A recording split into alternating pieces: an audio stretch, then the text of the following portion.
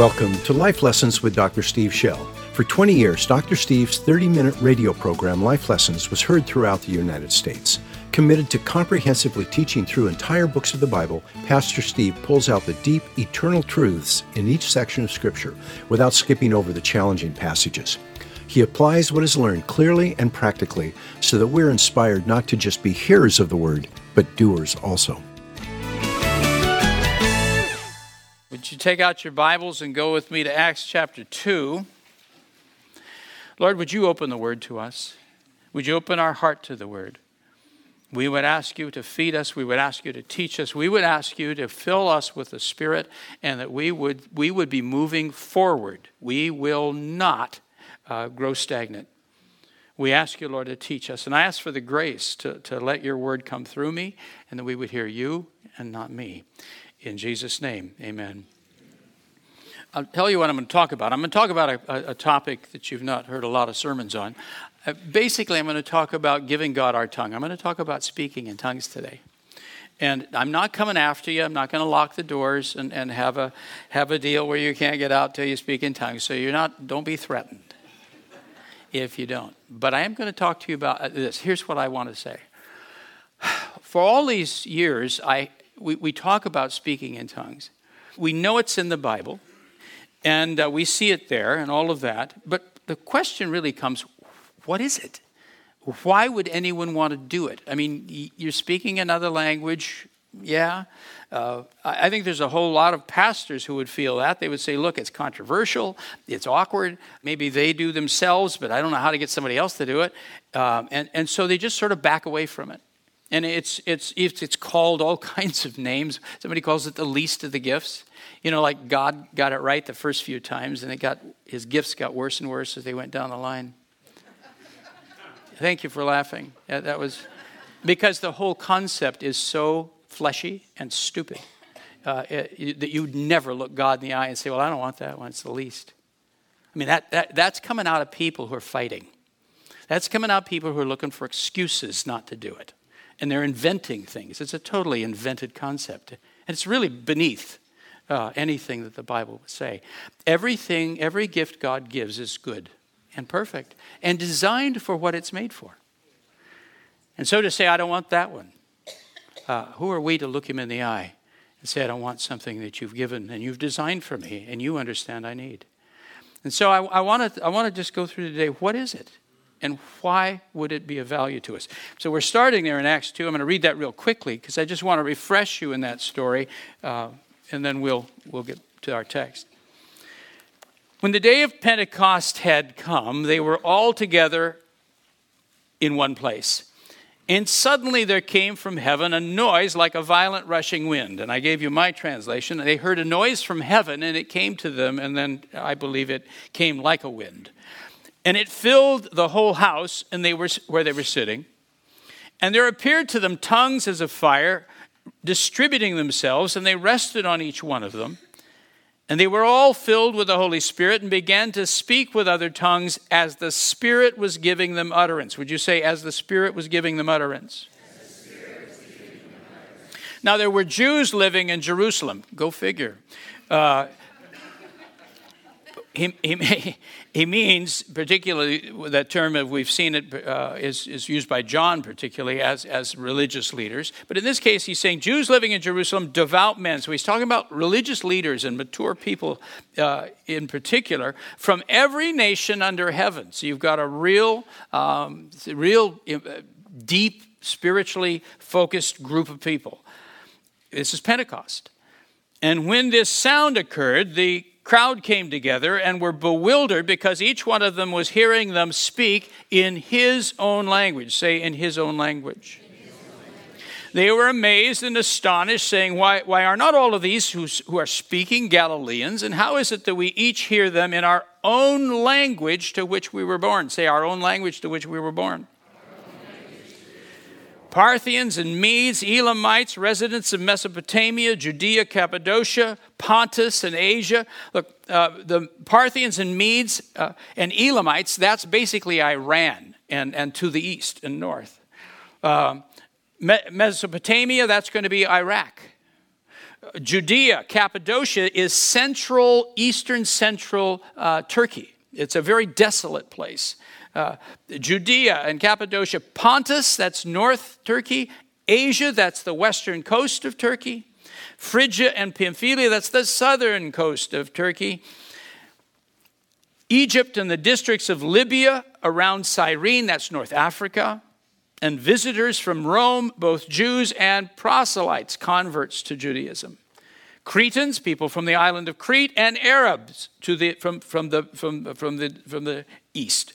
We hear them in our own tongues speaking of the mighty deeds of God. Say the mighty deeds of God. That's what they heard them saying. And they all continued in amazement and great perplexity, saying to one another, what does this mean? Others were mocking, saying they're full of sweet wine. They're drunk. Peter, taking his stand with the 11, raised his voice and declared to them, men of Judea and all of you who live in Jerusalem, let this be known to you and give heed to my words. For these men are not drunk as you suppose, for it is only the 3rd hour of the day. What time is it? It's 9 o'clock in the morning. But this was what was spoken of through the prophet Joel. Now, Peter's going to say this is a fulfillment of prophecy. And here's the one he points to out of Joel's prophecy. And it shall be in the last days, God says, I will pour forth of my spirit on all mankind. Your sons and your daughters shall prophesy. Your young men shall see visions. Your old men shall dream dreams. Even on my bondslaves, both men and women, in those days I will pour forth of my spirit, and they shall prophesy. Would you notice the emphasis that's saying the Spirit's coming on men and women, and both shall prophesy. And they will grant wonders I will grant wonders in the sky above and signs on the earth below, blood and fire and vapor of smoke. I'll explain this later. Sun will be turned to darkness and moon into blood before the great and glorious day of the Lord shall come. And it shall be that everyone who calls on the name of the Lord will be saved. And then Peter keys off of that last statement, everyone who calls on the name of the Lord shall be saved, and preaches a great evangelistic sermon, giving God our tongue. When the Spirit arrived on the day of Pentecost, a miracle took place that involved the human tongue. An entire group of people, possibly 120, men, women, and even children, began to speak in languages that they had never learned. Luke explains that the Holy Spirit gave them the words to speak. Never before had there been such a miracle in Israel's history.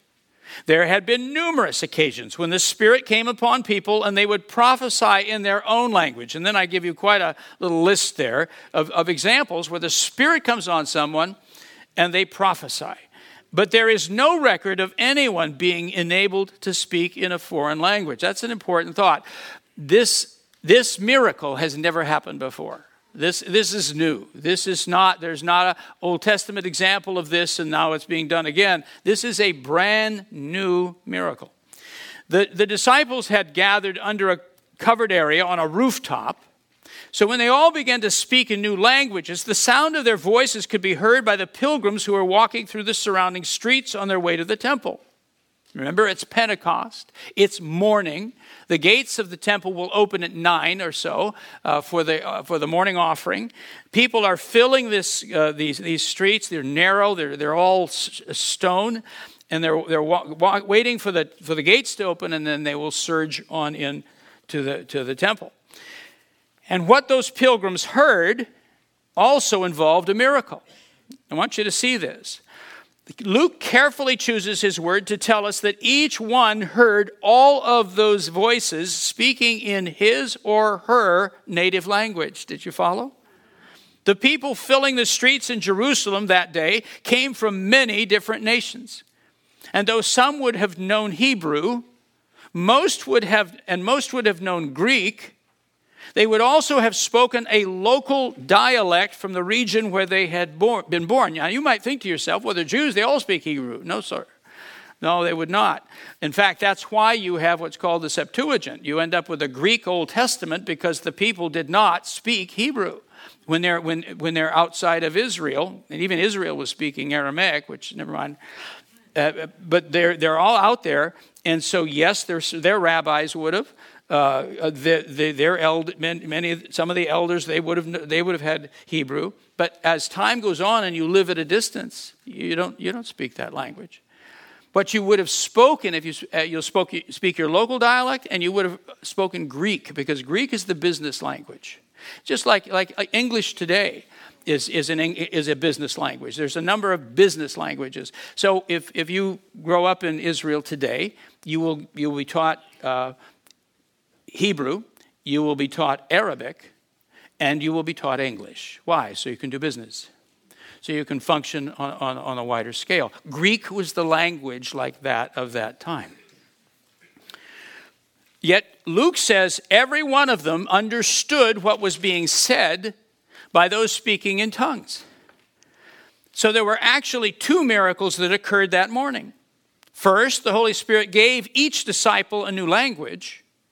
And second, he gave each listener the ability to understand what was said because they heard the disciples speaking in the language that they spoke at home.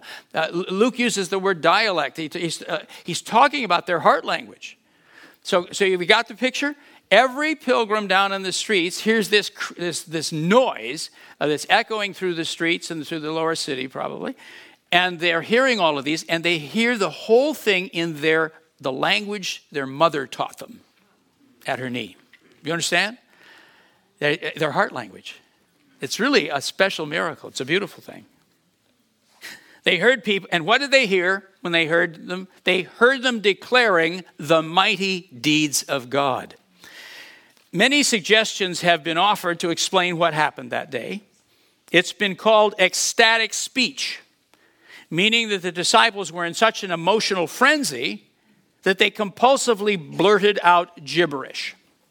Let me stop there a second.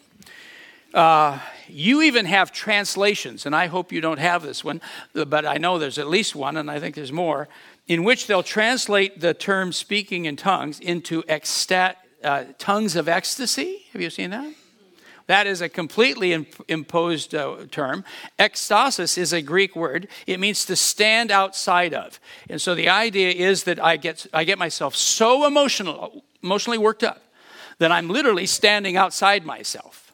We have the phrase in English, he was beside himself. It's exactly what the term is. So the thought of ecstasy, when they say that, is that you got yourself so worked up that you started going, blah, blah, blah, blah, blah, blah. It is no compliment. It's an insult virtually in the translation. These are people who cannot conceive of what this is. And so they think, well, they just got themselves all worked up and started blah, blah, blah, blah. That's where they go with it. And they translate it right into it. Peter didn't think that's what happened. There were observers present at the time who mockingly suggested they were all drunk. Though, as we've seen, their speech was not garbled, but could be understood by all. And some have suggested that God momentarily gave those disciples the ability to preach the gospel in different languages that were represented in that diverse crowd. But none of these suggestions takes into account Peter's own explanation. He said they weren't drunk and what they were saying wasn't gibberish. He said it was a form of prophecy. He said it was a sign that the spiritual restoration of Israel, which the prophets had said would come before the final battle of the last days, had begun. Let me explain. The book of Joel, have you read it? Yeah, last service, I'm not sure they had. The book of Joel is, if you remember, it starts out with this description of a locust invasion. Remember all the grasshoppers? They're locusts. And it talks about line upon line and rank upon rank and marching. And apparently what had happened is there was a locust infestation that had struck Israel. And Joel is given a prophetic word off of this. And the prophetic word is basically this. Just as these locusts are coming in this great, they come in, and this is actually, it's bizarre how these things work. They get in lines as a solid mass. It's like the ground is moving. They stay in ranks, and they go literally up the side of a house, right over the roof, and down the other side. And they'll go right on. I mean, when they start moving like this, it's just uncanny. And so what you read in Joel is not some kind of, he is accurately describing a locust invasion. And here's the point he makes. He says, and someday that'll be Gentile armies. They will come rank upon rank, shoulder to shoulder. You'll have a massive army coming against Israel. And he says, but before that day, God is going to restore Israel. Before that day, he's going to bring the nation together. He's going to pour out upon them the Holy Spirit. And all of them, men and women, will prophesy and be full of the Holy Spirit. And God will do a mighty work in Israel, and then the nations will come against it. And then if you read the next thing, it says, and then God will take those Gentile armies into the valley of Jehoshaphat. Remember this? And he'll crush them. And so that's the coming of Jesus. And so you have, this is a beautiful thing. And so Peter stands up, and he's not just picking a verse out of nothing. He's saying that restoration starts now. God has begun to restore the spiritual life of Israel and poured out his Spirit on men and women, and listened to them prophesy. Because they were speaking in tongues, and what they were saying was they were virtually declaring the mighty deeds of God. And he says this is something that has begun. And then, of course, he announces, and every one of you who believes, if you will repent and be baptized, this gift will be given to you too.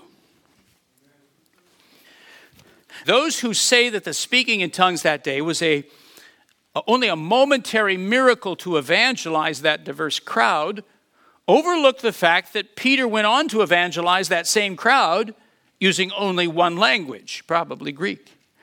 Then, as now, people in that part of the world spoke numerous languages, and in every age there was always one particular language that was used in commerce. And it's that language that people would use when they were talking or writing to a diverse group. What language is the New Testament written in? Greek. Why? It's the language everywhere it goes, people will know it. And don't kid yourself. Those men knew Greek. Particularly, you'll know Peter, Andrew, James, John, and Philip. They will know Greek. They're from Bethsaida, which is actually on the east side of the Jordan River, right, basically actually in the Decapolis, in that Greek community. And so when people come, the Greeks come to and said, "Sir, we would see Jesus." They want to talk to Jesus. These Greek speakers. Who do they go to? They go to Andrew. Why? He speaks Greek. Fluent in Greek. So when Peter writes his epistles, when John writes in Greek, don't kid yourself. They could speak Greek. And they spoke it well. I'll just tell, I didn't tell the other service this, but it would have hurt their feelings, but I'll tell you. When I forget where I heard this. I was out on the mission field somewhere, and one of the pastors said to me, Pastor Steve, what do you call a person that speaks 3 languages? I said, well, I suppose they're trilingual. Said, yes, very good. What do you call a person that speaks 2 languages? I said, bilingual? Yes. Pastor Steve, what do you call a person that speaks 1 language? And I said, monolingual? He says, no, American. They laugh at us. They laugh, and fair enough. Everywhere you go in the world, they speak multiple languages. We stretches this a little bit, but they did. They just did. At that point in time, the language was Greek. The book of Acts preserves the basic outline of the sermon Peter preached that day, and it was pure evangelism. He proclaimed the death and resurrection of Jesus, and then called on his listeners to repent and be baptized. And he didn't need interpreters to translate what he spoke, because one language was enough. So the miracle of speaking in tongues was not given to those disciples so they could preach the gospel to that crowd. It was a gift that would help to equip them for the ministry that lay ahead. Jesus was preparing prophets for the last days. And Peter said he will continue to offer that gift to every believer until the great and glorious day of the Lord shall come. Let's try to understand why God would want us to receive it. Understanding the gift. What is speaking in tongues? It is a spiritual gift that allows our human spirit to speak to God using words we have never learned. And let me point out this. The Holy Spirit doesn't speak in tongues. Your spirit speaks in tongues. The Bible is very clear about this. Paul's very clear about this. That our human spirit speaks to God. But our brain doesn't know what we're saying. For the Spirit has given us the words for my spirit to pray or praise, to worship or to intercede with in this language. You got to locate it properly. It's our spirit. Words flow out of our lips that don't originate in our minds. And though we don't understand what we're saying, God does. And he's pleased with what he hears because the Holy Spirit guides us to say the very things we would have said if we were wise enough, good enough, or brave enough to have thought of them and then been willing to say them. I think we tell him we love him more intensely than we would normally allow ourselves to say. I think when you pray in the Spirit, I think you're saying to him at times things that would embarrass you. We surrender more deeply than common sense would allow us to surrender. In other words, you say, I give you everything. Now, and then your natural brain would go, no, calm down. Don't be so zealous.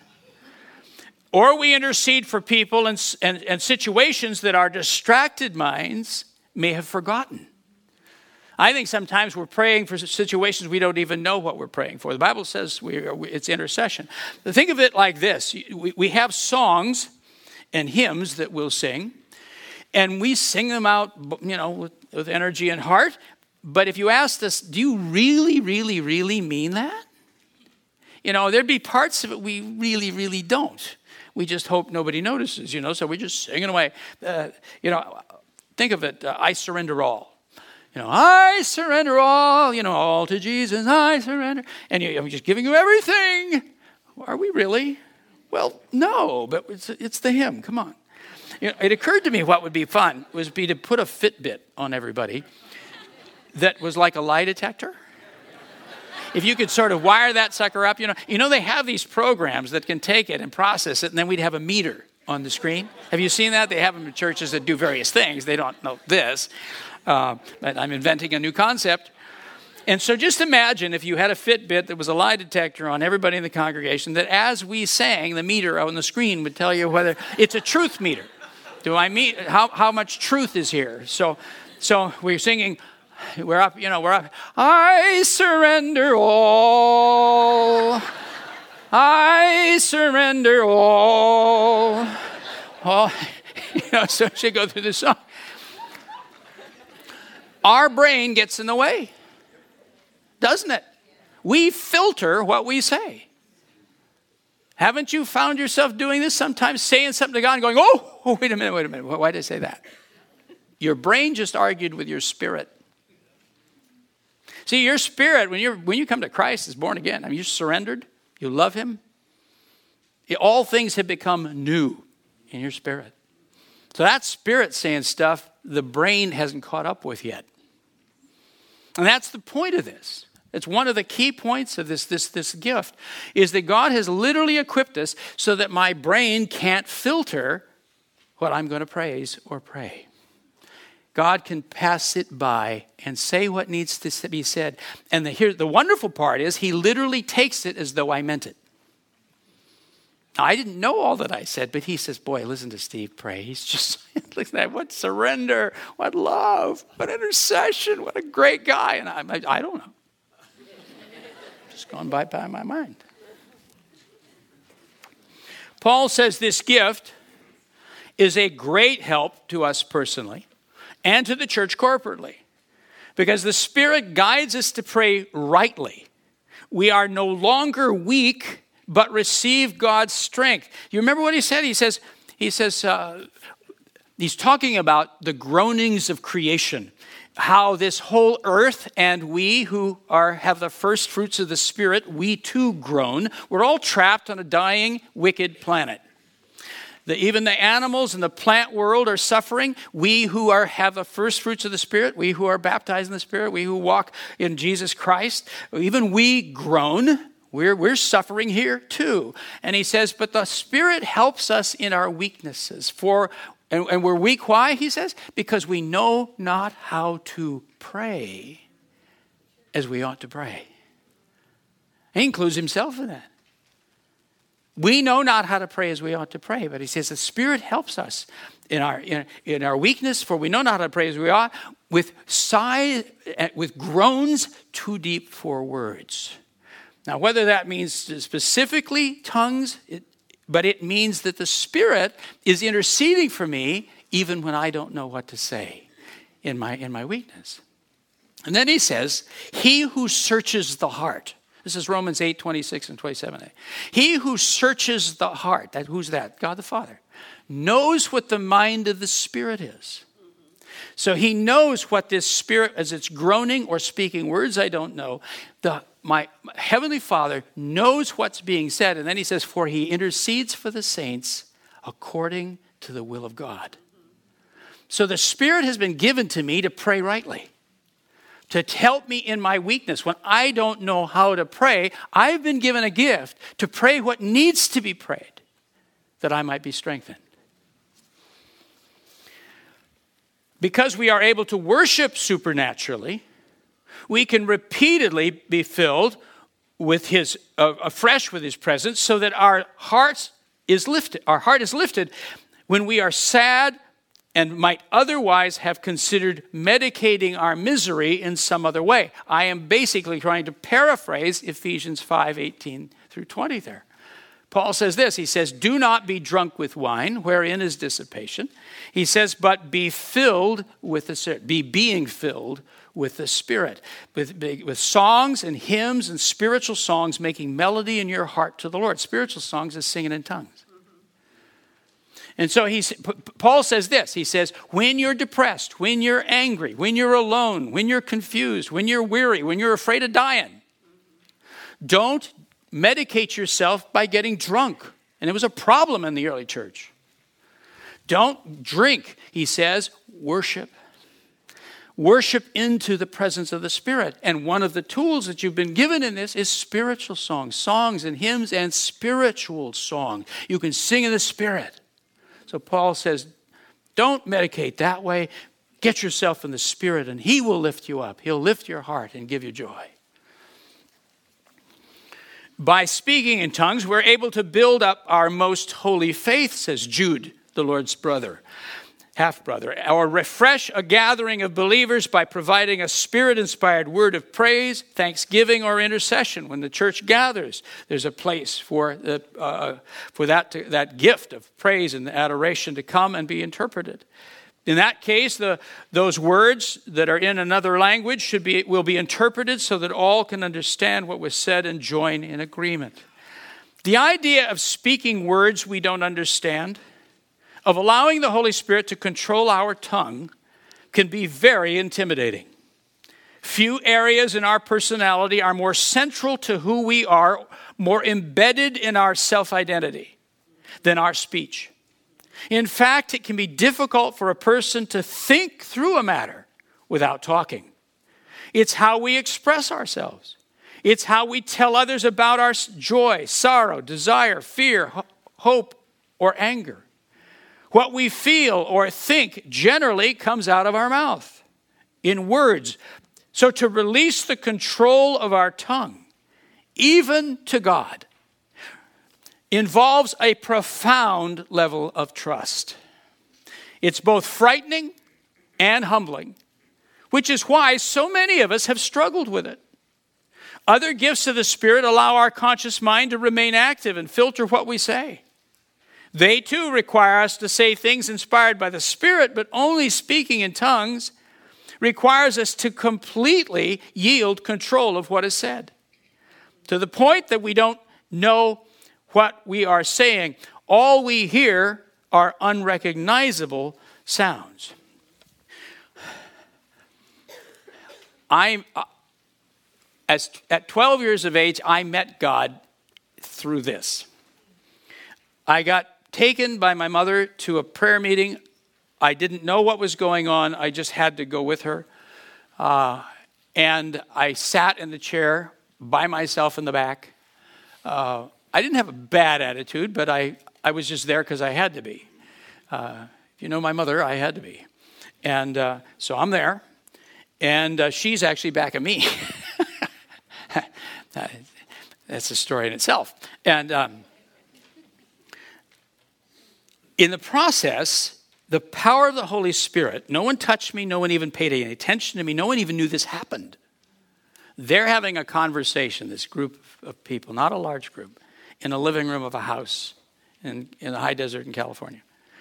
And so they're having this conversation, and then somebody speaks in another language. And I thought, oh, they're bilingual. And then another person spoke in English, and I thought, why, that's God. And I listened, and as I listened, I clearly fainted. I went out. I know that because I came to. I didn't know it at the time. I didn't sense anything. I just was gone and came to. And when I came to, my tongue was moving by itself. My head was tipped up, and my tongue was moving. And as a 12-year-old, I processed this, and I said, there's an angel moving my tongue. And I felt this, something happening, and this whole, and I said, there's an angel moving my tongue. And then I recoiled. I got terrified. I have no theology for this. I don't even know this happens. I don't know what's going on. This is happening to me, and I'm scared out of my mind. And I won't go through the details, but I said, let's get out of here, and we left. I'm sorry I recoiled now. I wish I had known what was happening. I wish I had let it roll. I wish I'd given that voice. But here's what I felt, and this is the point, I think, for a lot of us. The idea of letting go of your tongue it almost feels like you're becoming insane. I mean, this speech thing for us is so central to who we are that to let go of it, even to God, is almost like giving up your mind. It's a very intimate, very tender matter. And so I didn't. And then a week or so later, I don't remember, my mom comes into my room in the morning and says, well, you sat up in bed last night and talked in another language. I thought, what was it? And she said, I don't know, maybe German. And I thought, oh, man. And so the next night, I thought, I'm not going to sleep. I did. I'm not making this up. I'm not going to sleep. He's not going to get me again. And so I finally, at 11 o'clock at night, I'm sitting up in my chair, and I'm dozing, I'm going to go to sleep. And so I lay down on my bed, and I lay on my stomach and put my jaw against the mattress. And I put pillows on either side of my head to wedge myself in so that he couldn't get me in the night. I ran away from this. For 6 years, I would not willingly speak in tongues. In fact, I avoided prayer meetings and things because there's a lot of power in those days. And I'd walk into it and start feeling funny again, like, And so I'm running away from this whole thing. All that to say, 2 years ago, I was sitting in the back of an auditorium, right? I mean, against the back wall, and it was reasonably dark in the whole place, but it was a conference, a pastor's conference, and I was going to speak. And I was just preparing myself for this, back there.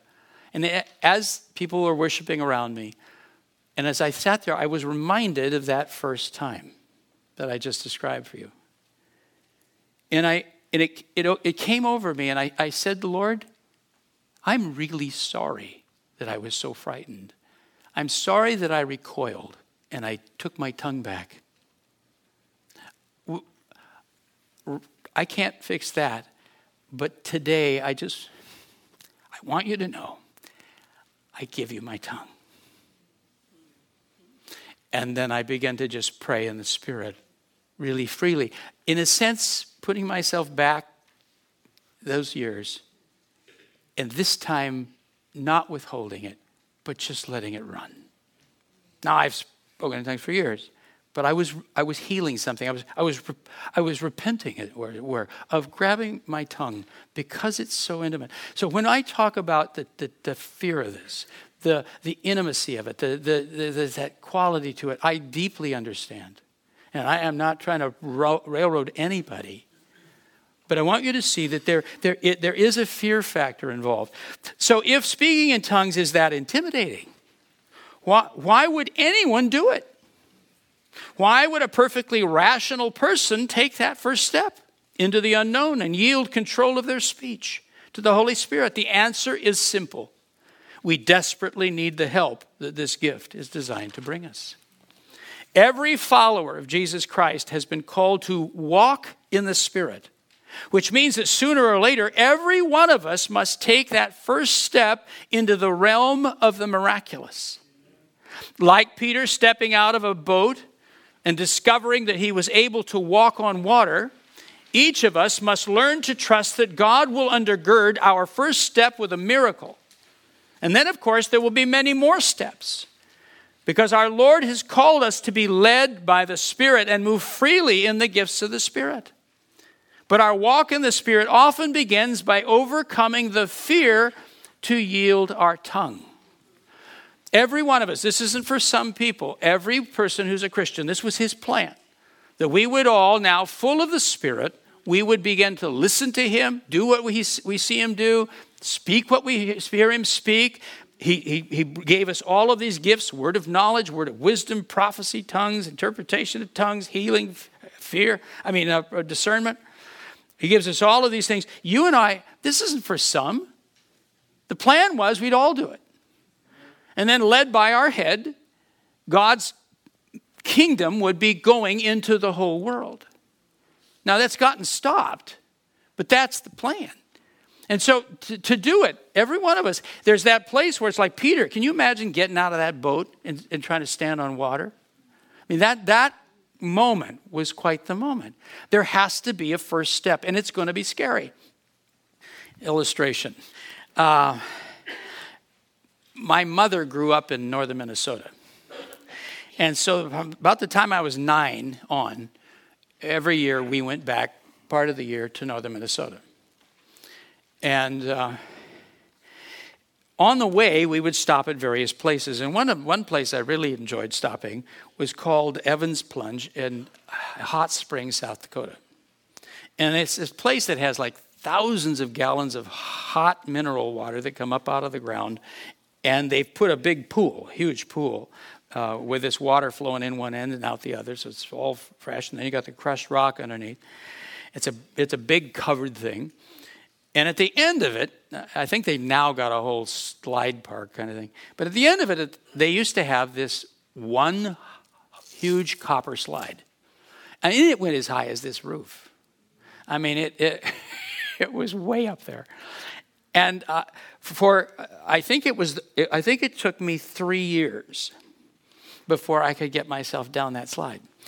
I would go up the steps, and there was this elaborate step system in a big line, and you'd all move up, and it took you forever to get up in line and to go down it. And I'd stand there looking at this thing, and it didn't have an angle to it. You just free fell for about 20 or 30 feet, and then at the bottom it pulls you out, and it's got water running through it into the whole time. So there's water, and I'd stand there, and excuse me, sorry. And I just walked my way right back down those steps. And I made the walk of shame, I know twice, and it might have been 3 times that I made the walk of shame. And I just couldn't make myself go down it. I think the time I finally went down it, my guess is someone pushed me. I actually think so. Because all of a sudden I was going down, and I didn't know how I got there. Because you kind of sit there and dangle your legs and look, and then it's usually, kid, are you going to go or not?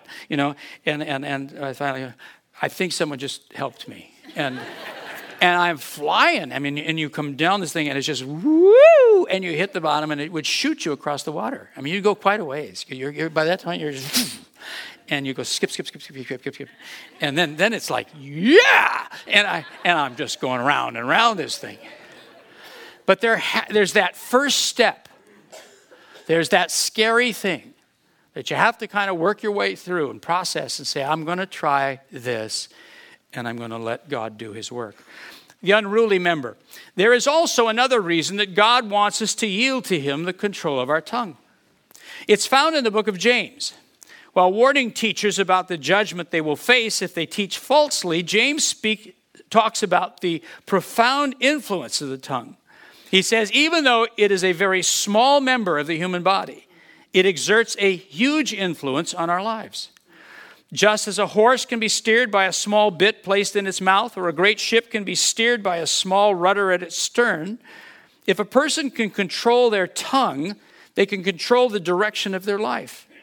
It only takes a small flame to start a forest fire, and the tongue can be used by the enemy to set our lives on fire.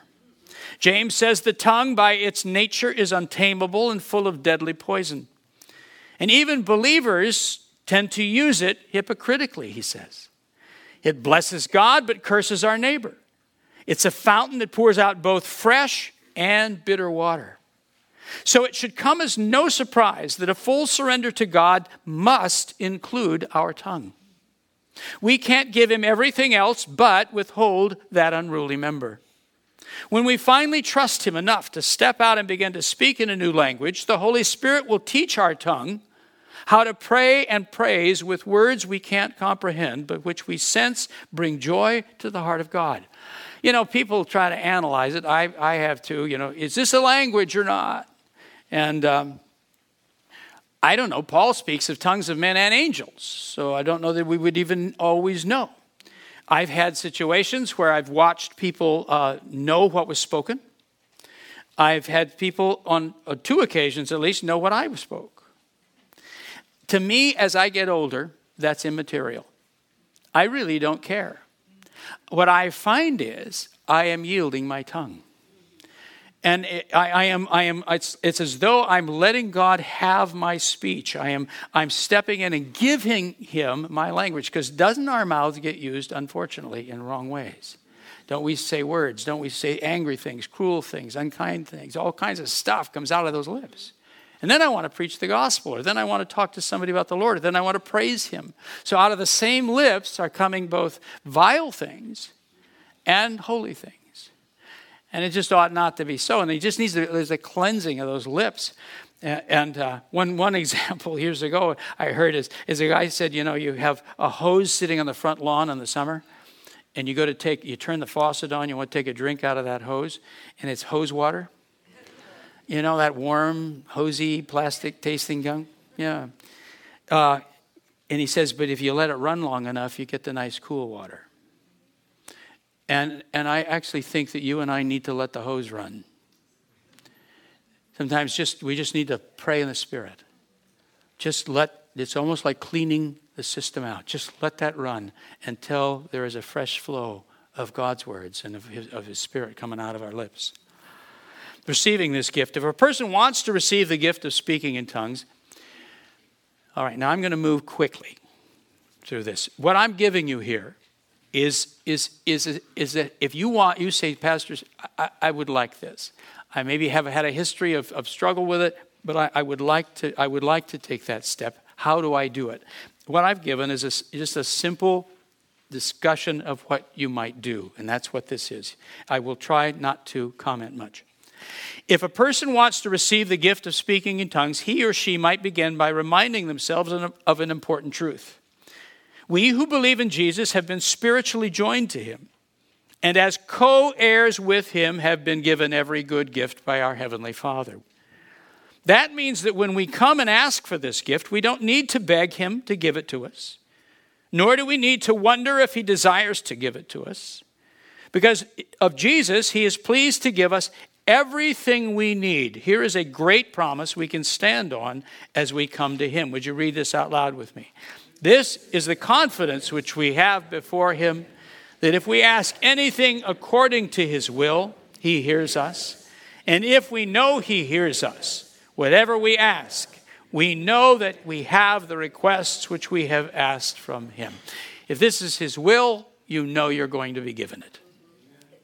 It may be helpful to ask someone who has been baptized with the Holy Spirit to lay hands on us But it is not necessary, since Jesus is the baptizer with the Holy Spirit and has baptized many people without anyone assisting in prayer. It's fine to have someone pray with you. There's absolutely appropriate. You see constant examples of that, but it's also fine when there is no one who does that. It's whatever you need. It is very important to become aware of the presence of the Holy Spirit before we begin. Some people don't know that. You don't just start from cold and sort of go, here I am. You press in. Whether by worship, prayer, quiet meditation, or even fasting, we need to press through any barrier and welcome his presence to warm the room. Then, once we sense him near, we need to speak directly to him and tell him that we understand the promise that he has given to us and that we wish to receive this gift. Yet it is at this point that we need to add a note of caution. When some people sense that the Holy Spirit is actually present and is going to guide their tongue, they recoil because of teachings they received as children. They were taught that speaking in tongues is not a gift for today, and they become confused and frightened.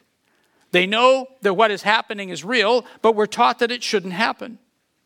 And they may need to stop and go back and study the scriptures for themselves to satisfy their conscience that this is indeed God's will. It is best not to press someone to ignore their conscience. Over the years, I have become amazed at how many people have been taught how fervently as children that the gifts of the Spirit ceased when the Bible was given. There is no text for that. It is an invented thing. The one text that is used is out of 1 Corinthians chapter 13, verse 10, in which Paul says, these things will pass away, and then he says when it will happen. He says these gifts will pass away when the perfect comes, is the way it's often translated. And then people say, well, that perfect means the Bible. So these gifts are there until the perfect comes. And once we had the Bible, we don't need those gifts anymore. Who needs to be healed when you have a Bible? So the logic is completely made up. There is no such thing. The word perfect, let me give you an illustration. The word perfect is the word teleos.